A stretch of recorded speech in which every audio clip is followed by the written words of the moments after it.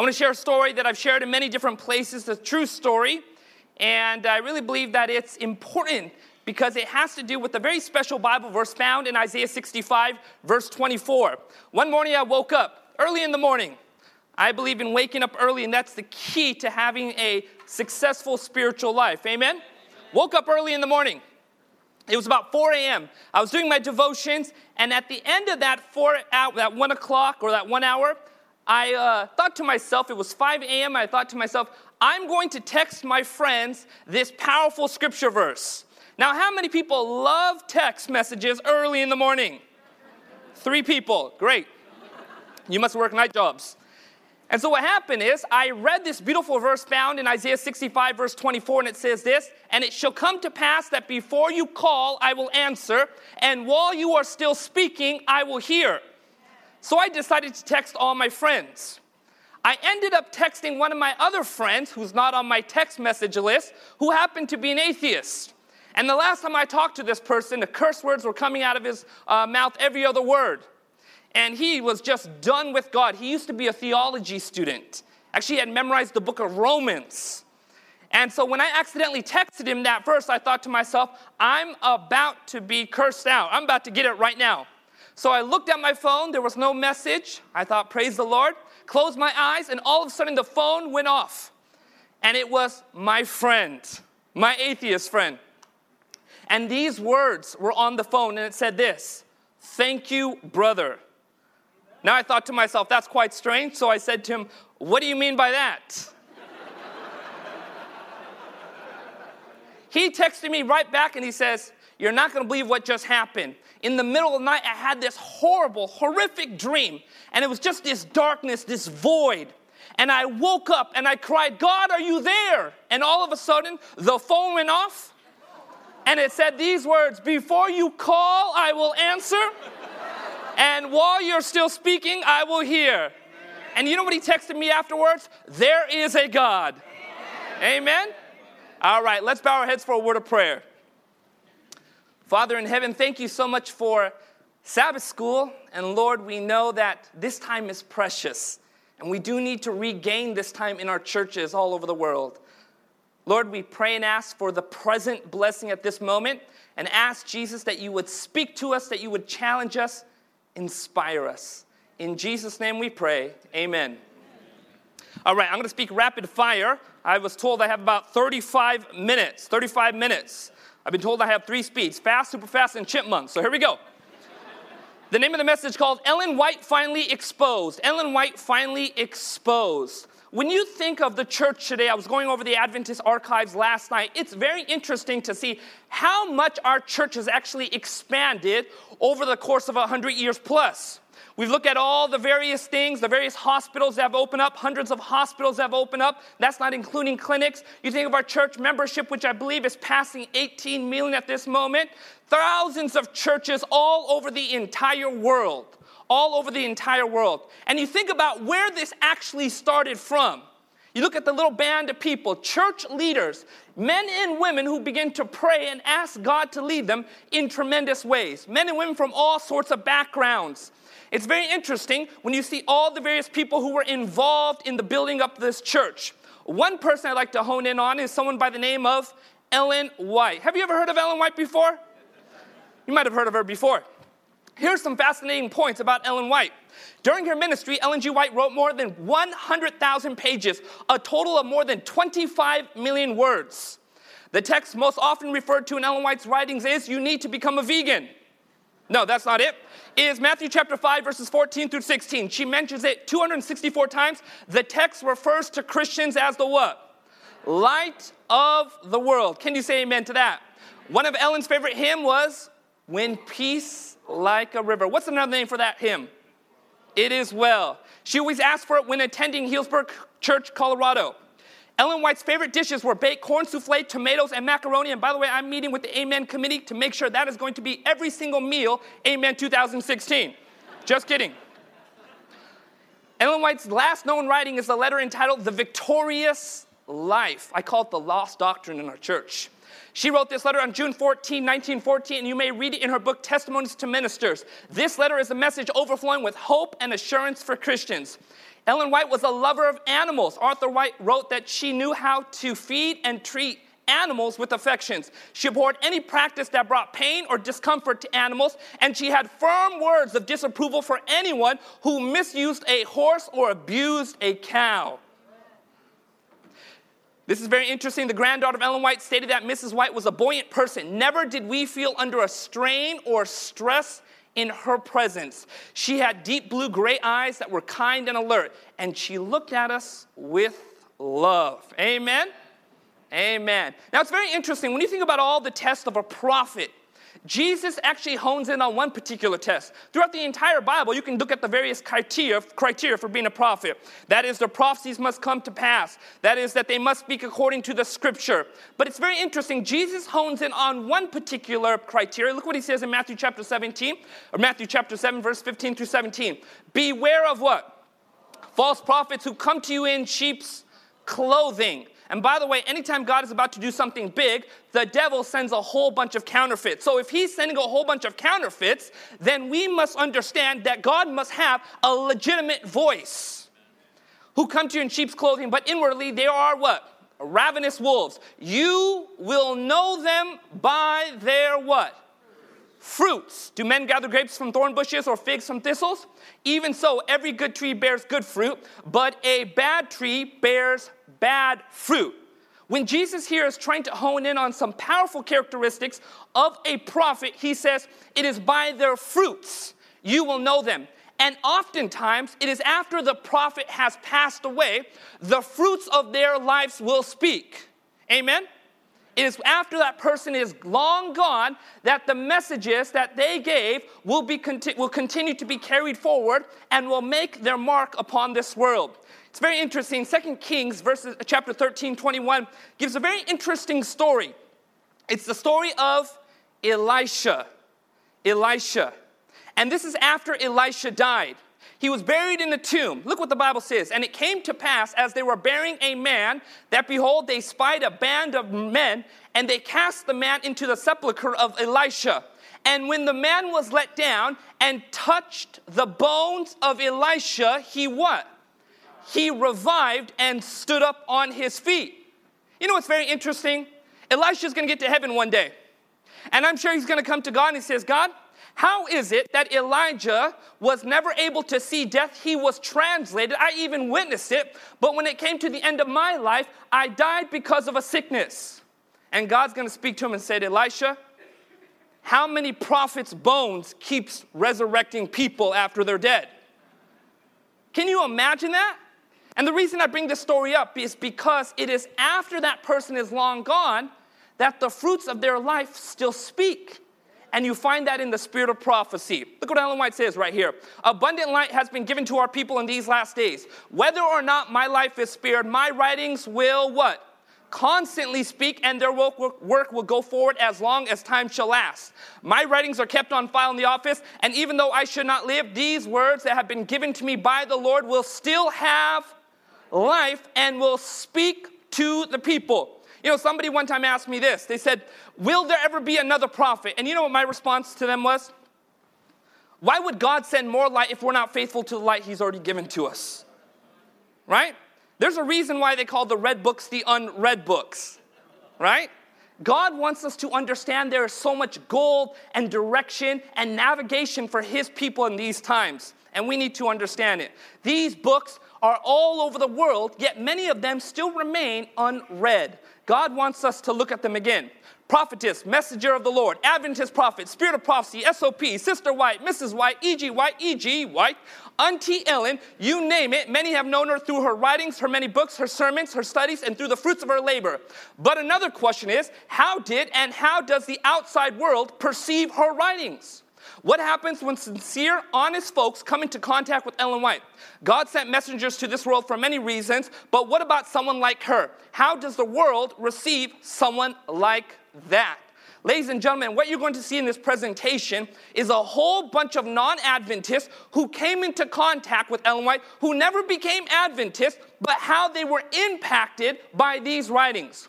Well-known archaeologist by the name of William Foxwell Albright, and by the way, he is called the father of biblical archaeology. was America's and perhaps the world's foremost archaeologist in the 20th century. He earned his PhD from Johns Hopkins University at the age of 25. And during the next 50 years, he received 25 honorary doctorates from colleges, universities, and seminaries of Protestant, Roman Catholic, and Jewish faiths.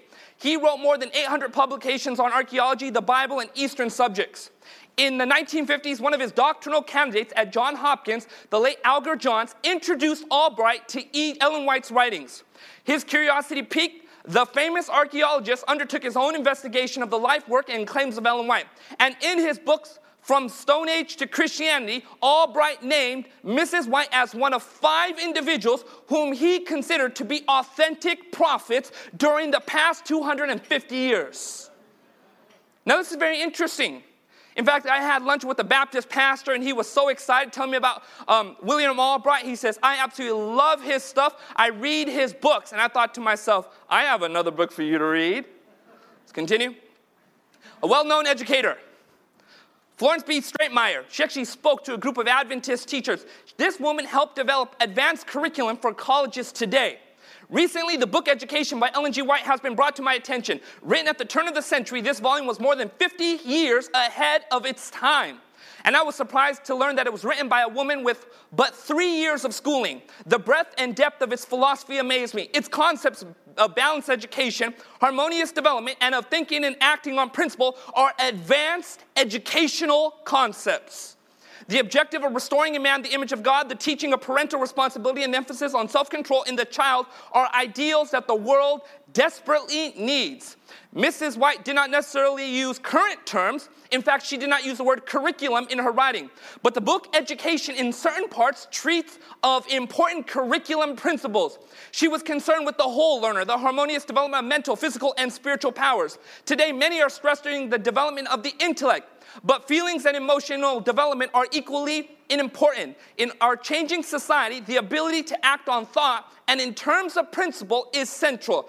It is this harmonious development that is so greatly needed, yet so greatly neglected today. I am not surprised that members of the SDA Church hold the writings of Mrs. White in great respect and make them central in developing the educational program in their schools. Amen? In fact, take a good look at this. This was actually a professor in Japan, of Japan's Tamagawa University, and formerly head of Tokyo Museum of Science and director of social education for the Japanese Ministry of Education.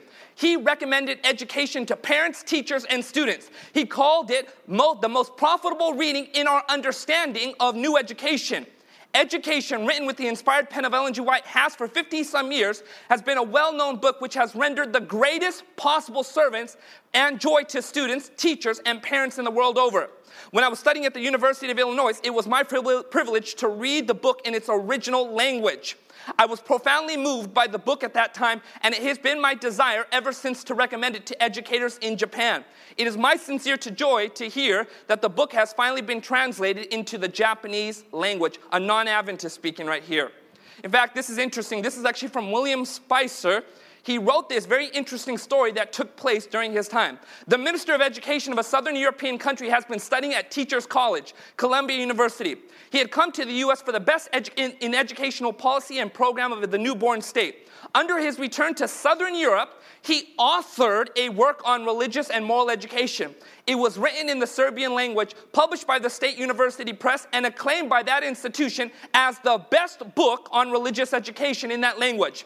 Now watch where the hook comes. When Adventist church leaders in Serbia read the book, they recognized it immediately. It was a translation of Ellen White's Education with an introduction written by the Serbian Ministry of Education. The brother plagiarized her writings. 80% of the new book came directly from Ellen White's pen. It's very interesting. Now, here are a bunch of stuff that you hear all over the world on anti-Ellen White websites, things that we need to examine.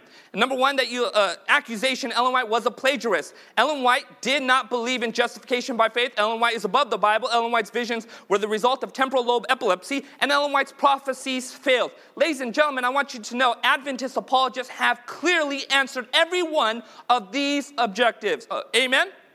In fact, take a good look at this. Here's the story of a well-known lawyer who was actually hired by the General Conference to investigate the claims of plagiarism. Vincent L. Ramick, a prominent and respected copyright attorney in Washington, D.C., took this case. In 1981, in the midst of newly reborn plagiarism charges, the General Conference Legal Office, the Office of General Counsel, used privately donated money to hire Ramick to research the case law and literary evidence to see whether Mrs. White was guilty of plagiarism, literary piracy, or copyright infringement. Ramick, a Roman Catholic, spent 300 hours, you try speaking that fast, 300 hours reviewing cases and reading the literary evidence. This is very interesting. Now watch where this goes. In addition to examining the critic's case, he sampled what he called a great cross-section of her books, even reading The Great Controversy all the way through. And you can't read that book without being converted. On the legal matters, he concluded, if I had to be involved in such a legal case regarding charges of plagiarism, piracy, and copyright infringement against Ellen White, I would much rather appear as defense counsel for Ellen White than for the prosecution. There simply is no case. An important part of his legal opinion was his observation regarding how Mrs. White used the writings of others. Now watch how this ends. Ellen White used the writings of others, he said, but in the way she used them, she made them uniquely her own, ethically as well as legally. And interestingly, she invariably improved that which she selected. She stayed within the legal boundaries of fair use and all the time created something that was substantially greater and even more beautiful than the mere sum of the component parts. And now watch how he ends this. And I think the ultimate tragedy is that critics fail to see this. The bottom line is, what really counts is the message of Mrs. White, not merely the mechanical writings or words, clauses, sentences of Mrs. White. Theologians, I am told, distinguish here between verbal inspiration and plenary inspiration. Too many of the critics miss the boat altogether. Now watch how he ends this. And it's too bad too. I personally have been moved, deeply moved by those writings. I have been changed by them. I think I am a better man today because of them, and I wish that the critics could discover that. Can you say amen to that? I never forgot one day, I was trying to get this guy to make a decision for baptism. I mean, I tried my hardest. Okay, I wish Mark Finley was there. I'm sure he would have failed too. I mean, this guy was just so difficult. He had gone through several different evangelistic series, but this brother would not make a decision. One day he comes to my office and he's just like, Pastor Nell, I need to talk to you. I go, what? He's like, I want to be baptized. And I said, why do you want to be baptized? And he says, because of that book you gave me. And I'm like, what book? And he's like, that book. He pointed to the wall, that book by Edgar White. And I was like, who's Edgar White? And he points to the wall, and what he was pointing to was Steps to Christ. You know, where I failed, where the spoken word failed, the written word prevailed. Amen? I mean, think about it. And, I corrected that and told him it's Ellen White. But anyways, he was so interesting because here he is. This man is reading that, and he's convicted personally by the Holy Spirit. This is very interesting. Barna Group, 2005, actually listed the most influential authors actually serving pastors. Pastors under the age of 40, meanwhile, were twice as likely to mention books on prayer, only half as likely to include the purpose-driven life, and just 1/6 as likely to place the purpose-driven church in their top-ranked volumes. In fact, while 1/3 of all pastors over 40 mentioned at least one book by Rick Warren, just 14% of those under 40 did so. The under 40 pastors championed several authors who were not ranked highly by older church leaders. Those authors included business consultant James Collins, seminary professor Tom Rainier, 19th century Seventh-day Adventist icon Ellen White, and Pastor John Ortenberg. Ladies and gentlemen, I actually had a good friend. He actually works for a non-denominational megachurch, and he sent me this picture one time. I looked at it, and it was the picture of the executive pastor's library, and it had a picture of Desire of Ages right there tucked into that library. Amen? Amen. How about a well-known enemy? Now that's very interesting. When your enemy says something about you, we've got to listen, okay? Now watch what this well-known enemy of Ellen White says. D.M. Canwright, who actually attacked her writings, but at the death and funeral of Ellen G. White, notice what he wrote. One thing I have remarked, and that is this, that the most bitter opponents of the visions of Sister White admit that she is a Christian. How they can now make this admission is more than I know. They try to fix it up by saying she is deceived. They are not able to put their finger upon a single strain in all her life, nor in a moral sentence in all her writings. They have to admit that much of her writings are excellent, and whoever would live out all she would say would be a good Christian, sure of heaven. This passing strange if she is a tool of the devil inspired by Satan, or if her writings are immoral of the vagaries of her own mind. Even D.M. Canwright was questioning, wait a minute, this can't be if her life was consistent with the Bible. Very interesting. You can see the conviction right there. Adventism and the universe. You're thinking to yourself, what? What does this have to do? In Adventism, we find a theological perspective that is very compatible with the world we are living in. From biology to astronomy, everything found or observed is consistent with the Adventist worldview. Amen. The spirit of prophecy provides a high-level theological framework for an older universe that has scores of planets very distant from Earth. Science has begun to observe these countless worlds light years away. Now, what I'm going to share with you is something quite unusual. Okay, now some of you are thinking to yourself, now why would you share something like that? It's very interesting. There was a bunch of researchers several years ago who were actually examining the UFO phenomena, extraterrestrial life. And it's very interesting, they began to include Ellen White's writings in there. Now I'm going to share why. One of the founders of the Seventh-day Adventist Church, Ellen White, argued in 1890 that the Logos, passing from star to star, world to world, superintending all, found sin on earth and became incarnate to save the human race. This was a mystery which the sinless intelligence of other worlds desired to understand. In the 19th century, new Protestant movements, which one might expect to be narrow, pursued this theological perspective. In other words, still reeling back from Catholicism that taught this whole, galaxy and the whole world revolves around the earth, a lot of Protestant denominations were still stuck to that. But what they begin to discover in the writings of the Spirit of Prophecy, she began to say, wait a minute, there are other worlds out there, that the earth isn't the center of the universe, and these other worlds are inhabited. And so this really began to appeal to these people. And by the way, some of these people who are writing these quotes were not believers in UFO or aliens or things like that. They were simply researchers for UCLA looking at the phenomenon. Now this is very interesting. You're going to see something interesting right here. For Ellen White, provided a theology that involved extraterrestrials, including the doctrines that sin occurred only on earth, and that correspondingly Christ came only to our planet. As she wrote in one of her books, The Story of Patriarchs and Prophets, it was the marvel of the universe that Christ should humble himself to save fallen man. That he who has passed from star to star, from world to world, superintending all, should take upon himself human nature was a mystery which the sinless intelligence of other worlds desired to understand. Now watch what he says right here. This theology not only provided a way around Paine's dilemma. Now who is Paine? Does anybody know his first name? Thomas Paine. Now, Thomas Paine was somebody who contributed great to the politics of our nation. However, he was horrible in contributing to spirituality and philosophy of life. Now, one of the attacks he laid on Christianity was this, and he had a fallacy, and this is why it was led to him in this attack. He went out with this attack, and it was this. He believed, because of Romans chapter 8, when that creation groans because of sin, it was referring to the entire universe. And what his dilemma was, wait a minute, why would Christ come and die for planet Earth? That means he would have to die for every other planet that fell into sin. And he had a wrong understanding of Romans chapter 8 when the Bible is clearly referring to what takes place on planet Earth. And what this researcher from UCLA says is, wait a minute, the writings of Ellen G. White show there's other life out there, but sin took place on this planet, and that's why Christ came to this planet. It's very interesting. Theology not only provided a way around Paine's dilemma, it also presented a remarkable cosmic conception that seemed to enhance the life and attractiveness of this new religion.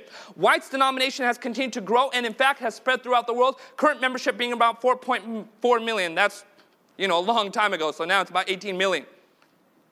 Now watch what happens when this doctrinal student ends up studying the writings of the Spirit of Prophecy. 1965, a German sociologist, Irmgard Simon, published the doctoral dissertation in Münster, Westphalia. It dealt with Seventh-day Adventists and Ellen White. She said in part, she was without fear of men, courageous and consistent. She struggled within the movement to solve the many problems. She solved problems which the church did not expect to be solved in many decades. Simon was unable to find adequate scientific explanation for Ellen White's visions and remarkable experiences. She held the opinion that had Ellen White been a Roman Catholic instead of a Seventh-day Adventist, she might have well been canonized in due course. Praise the Lord, she wasn't. In spite of her strong, yes, ecstatic union with God, she rarely lost the ground of reality. On the contrary, she she tackled many practical questions in life. Undoubtedly, it was the established fact of her mystic vision of God, which, I don't like the word mystic, by the way, vision of God, which worked as a powerful radiance on her fellow believers, enabling her to be their leader without holding an official office in the church. Now watch how she ends it. She ends it with a bang. She functioned as a messenger between God and the churches. Through her, the members had part in the divine being. This explains the strong position E.G. White has won among Adventists. In spite of her high position, E.G. White never fell for the temptation other founders of various movements have done, where they claim to be elevated themselves above the weakness of human flesh, but was a servant and did not claim the honor that belongs to God. Now notice how she ends this. The Seventh-day Adventists still live on in the spirit of E.G. White, and only so far as this heritage live do the Adventists have a future. The rocks will cry out. Amen?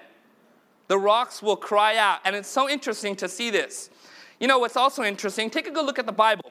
Now notice what the Bible says right here about people who are messengers from God. It's very interesting. You'll see Proverbs chapter 4, Proverbs chapter 12. Notice what the Bible says in Proverbs 13, verse 17. A wicked messenger falls into what? Trouble, but a faithful ambassador brings what? Health. A faithful ambassador brings health. In our world today, there is a phenomenon taking place, this health craze that is taking place, and a lot of people are asking questions. You know what's very interesting? By my house, or by my church, there is a Walgreens. And you go into Walgreens. The Walgreens isn't getting its business from its Snickers and its, as you've seen on TV products. You go to Walgreens, you go into the back, and you see where they're getting their money. It's that long line in the pharmacy. It's very interesting. CVS just opened up across the street. And there's still no competition. There's enough people for them for both those businesses to succeed right across the street. Now, why am I bringing this up? It's because the world is searching for answers. And a lot of times people are just simply prescribing medicine that causes side effects which require you to go get more pharmacy. Amen? And this is why so many people are interested in natural health, alternative forms of health, and we need to be careful about that, and you need to always consult your doctor before taking advice on health. Anyways. Gotta say that for the lawyers. There's been a slew of documentaries that have come out. Now, you're going to see something very interesting about these health documentaries and these health fads that have come out. It's very interesting. Now, here's a well-known radio host who actually passed away not too long ago and was considered somebody who was one of the most trusted radio journalists of all time, Paul Harvey. And by the way, he never became a Seventh-day Adventist, although he started attending a Seventh-day Adventist church near the end part of his life. Notice what he says right here. In 1960, Paul Harvey wrote, "Perhaps we should reread what she has taught," talking about Ellen White. "The oil, as eaten in the olive, is far preferable than animal oil or fat. Today we know about cholesterol. She knew fine flour, white bread, is lacking in nutritive elements to be found in bread made from whole wheat. She wrote, do not eat largely of salt. Now we know we should keep the sodium intake low. We have come to accept the wisdom of such advice so completely that it is difficult for us to realize how revolutionary her theories were almost a century ago." Now this is very interesting. This is the Oxford Encyclopedia of Food and Drink in America, and it was published in 2004. Now, what this begins to discuss and survey is American food trends over the last several years. And what they say in this book is something very interesting. Notice what they say right here. No single individual influenced American eating habits during the early 20th century more than who? The guy that made Frosted Flakes, right? Dr. John Harvey Kellogg. It's very interesting. This is an encyclopedia. They're listing John Harvey Kellogg as somebody who influenced American eating habits in the earliest 20th century. In fact, if you go to various other sources, John Harvey Kellogg deserves more than any other person to be called the father of what? Natural health. Now, here is the secret of John Harvey Kellogg. This was an interview that was done, and this is the actual record of that interview. Notice what happens when Dave Paulson actually talks to John Harvey Kellogg about how he was able to stay 5 years ahead of his medical profession more than anybody else. Look what he says. He said, when a new thing is brought out in the medical world, he knew from his knowledge of the spirit of prophecy, the writings of Ellen White, whether it belonged in our system or not. If it did, he instantly adopted it and advertised it while the rest of the doctors were slowly feeling their way. And when they finally adopted it, he had 5 years to start on them. On the other hand, when the medical profession was swept off their feet by some new fad, and if it did not fit the light we had received, he simply did not touch it. When the doctors finally discovered their mistake, they wondered how it came that Dr. Kellogg did not get caught. He listened to our medical advice. He should have listened to our spiritual advice. Amen? Very interesting. You guys know who this individual is? Clive M. McKay. He was an American biochemist, nutrition, gerontologist, and professor of animal husbandry at Cornell University. He actually mentored somebody who was well known. But he wrote these books, the Cornell Bread book, and he wrote some other books when it comes to health. Very revolutionary in his time, although he was attacked during his time. Notice what he says, talking about Ellen White, not an Adventist. In the first place, her basic concepts about the relation between diet and health have been verified in an unusual degree by scientific advances of the past decades. In the second place, everyone who attempts to teach nutrition can hardly conceive of a leadership such as that of Mrs. White that was able to induce a substantial number of people to improve their diet. In the third place, one can only speculate about the large number of sufferers during the past century who could have improved health if they had accepted the teachings of Mrs. White. Finally, one can wonder how to make her teachings more widely known. Now notice how he ends this. In spite of the fact that the works of Mrs. White were written long before the advent of modern scientific nutrition, no better overall guide is available today. He mentored this individual right here. You know who this individual is? T. Colin Campbell, right? You might know him. He's also appears in the Forks Over Knives, and he also wrote the book called China Studies. That's exactly right. And he summed up the China study by saying these words right here. The findings, people who ate the most animal-based foods got the most chronic disease. People who ate the most plant-based food were the healthiest and tended to avoid chronic disease. These results could not be ignored, said Dr. Campbell. In fact, when you look at Dr. Campbell's biography, it's very interesting. He was really pushed into this by Clive McKay. He really didn't want to go into this particular field. But because Clive McKay was influenced by the spirit of prophecy and some other things, he really pushed him to go into this. And now you're seeing the fruits of those writings. It's very interesting. He also had various people like Bill Clinton and Mike Tyson. There's actually an interview on Vegan Radio, that's not Adventist Radio, Vegan Radio 2006, where he actually says that he wishes his son would go to Loma Linda University. Amen? Any people from Loma Linda here? Hardly. Okay. Nathan Pritikin. You ever heard of Nathan Pritikin right here? Anybody heard of the Pritikin diet? Oh, brothers and sisters, you need to do your research. Nathan Pritikin, founder of the Pritikin program. Here's an interview he had actually with some Adventists, and you actually see the Adventists try to witness to him. Nathan Pritikin, although was an Adventist, he highly regarded the writings of Ellen White. Notice what he says right here. Mr. Pritikin, your ideas of nutrition and health are quite similar in many respects of those of Seventh-day Adventists. Are you aware of the Adventist health writings, many of them which are more than a century old? You mean the writings of Ellen G. White? You know exactly where this interviewer was going. Yes, we call it our health message. It's largely based on her counsel. I have read all her books dealing with health topics. All her books. Now, how many of you read all of her books dealing with health topics? I'm not going to raise my hand. Mark Finley's not even raising his hand. Let's keep going. After Sabbath is over, I'm buying you dinner. Okay. Let's focus. Would you care to comment on the concept she presents, which we Adventists unfortunately have not observed as closely as we should? Notice what he says. I feel that if you Adventists had followed the teachings of these books, you would have been a much more healthier group. Whoa. I read that, I was rebuked. Okay. I think that the Adventist dietary plan is very, very close to our nutritional recommendations. It was marvelous that this woman was able to write all that she did without any real scientific background. Of course, we believe she was inspired. She had to have been inspired. I don't know how she could have gotten this information herself. She certainly did a tremendous job for her time. Now, there was many different people who were involved in health and health revolutions at that time, but what she was able to do through inspiration was pull it all together and have this harmonious flow of health and life and spirituality, and it's quite amazing when you see the puzzle come together and coalesce. As Adventists, we believe that God is the creator of our bodies, that we have not just evolved, that our bodies are priceless and wonderful mechanisms. Only a mastermind could have planned all the intricate workings of it.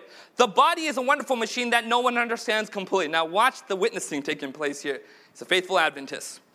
I am sure that since you have associated closely with Adventists on your staff, you know that our dietary plan is based on the original diet given to man as recorded in Genesis. According to Genesis, man can eat animal protein. Now this is where the interview starts witnessing to him. True, but this was not the original diet. Meat eating was permitted only after the flood when all the vegetation was destroyed.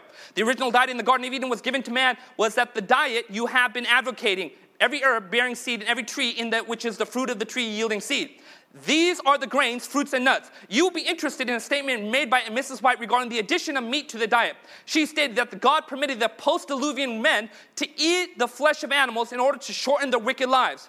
This no doubt refers to the degenerative processes of atherosclerosis caused by the high-fat and protein diet. Prior to the flood, the recorded age of man was more than 900 years. Now notice what he says.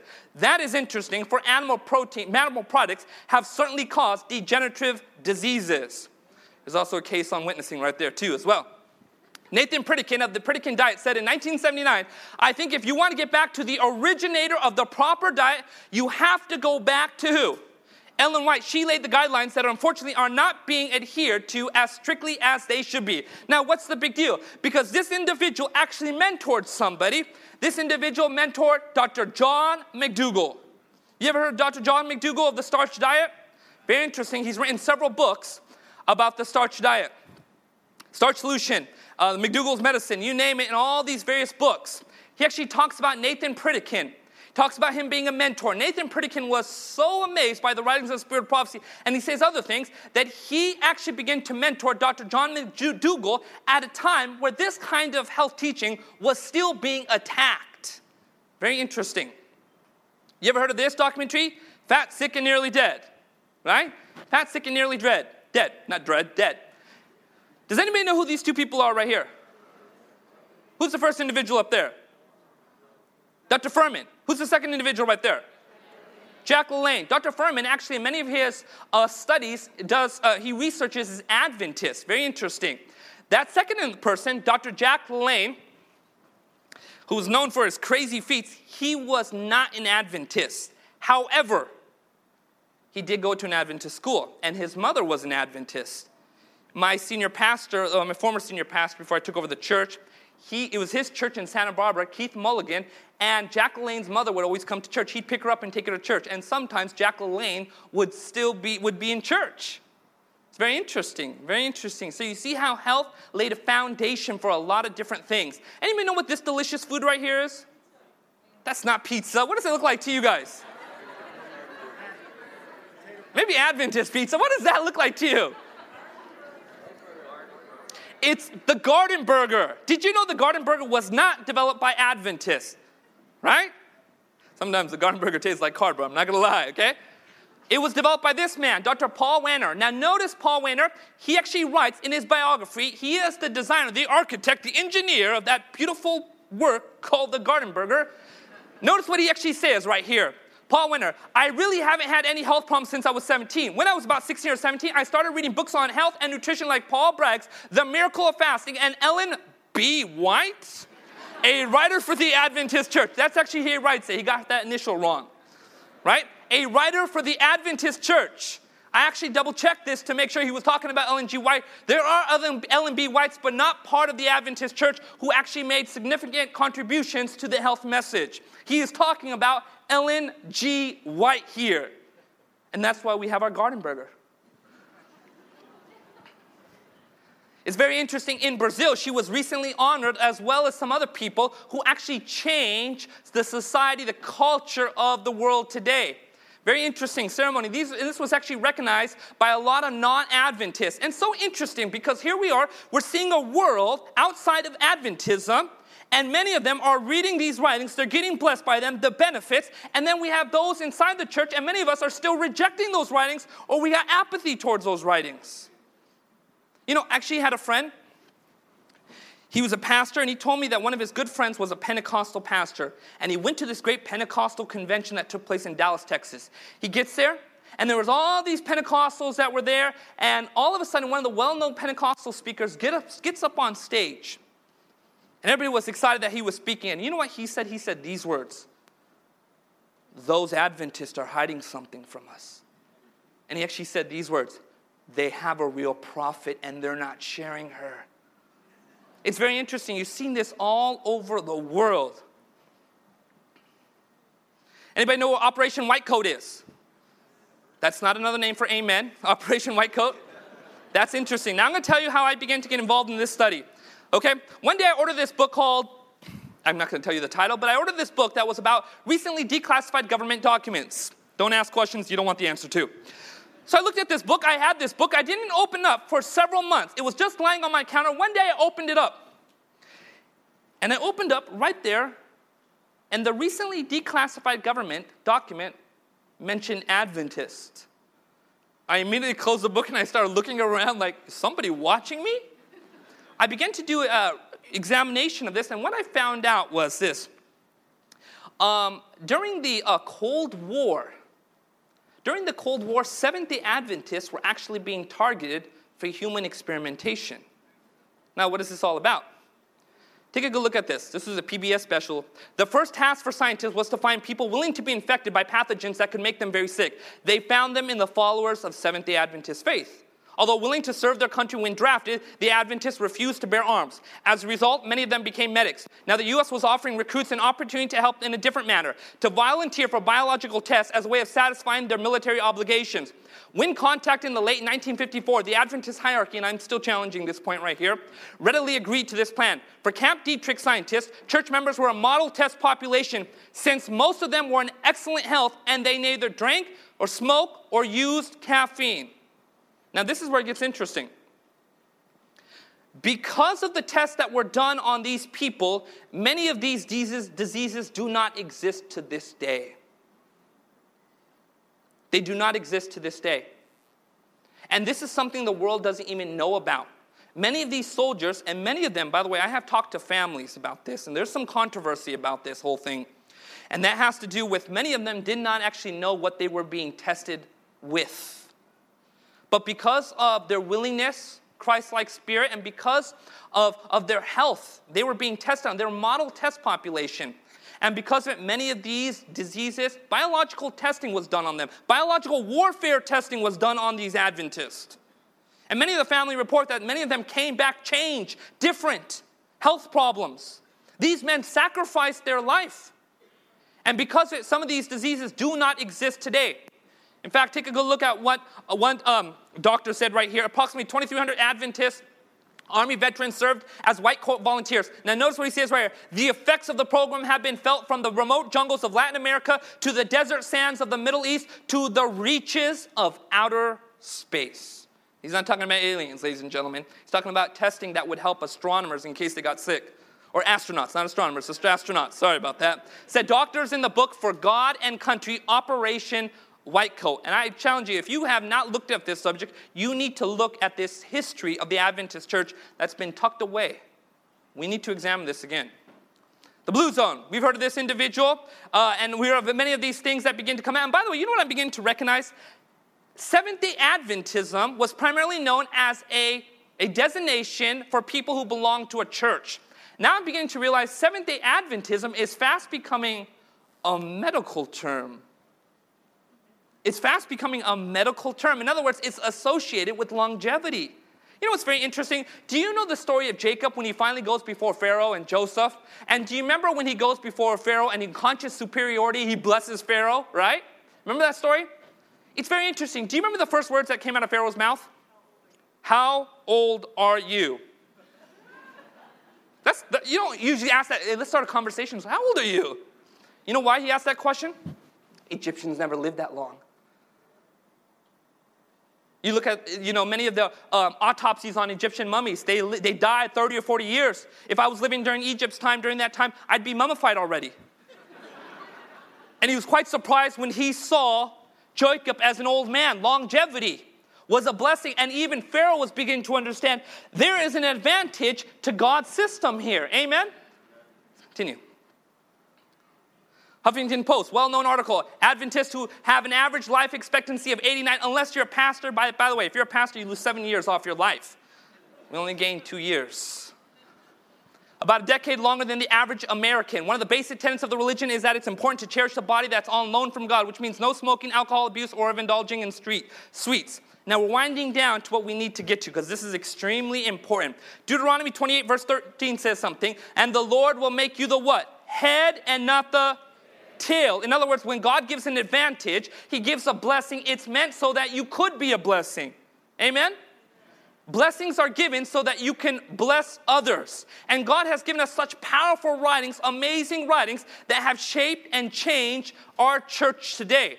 When you take a good look at the prophet Elijah. Elijah was somebody who came on the scene with a prophetic voice, breaking down the altar. Do you know who came after Elijah? Elisha. Do you know the difference between Elijah and Elisha? Elisha was not this great rebuker of sin, although he rebuked sin. He was somebody who was more personable, and he healed. Did you know there are recorded 14 miracles by Elijah the prophet, and exactly 28 miracles by Elisha the prophet? Now, is that significant? He was given twice, what? Double portion of the Holy Spirit. Do you know when John the Baptist came on the scene? A powerful preacher of sin, rebuking sin.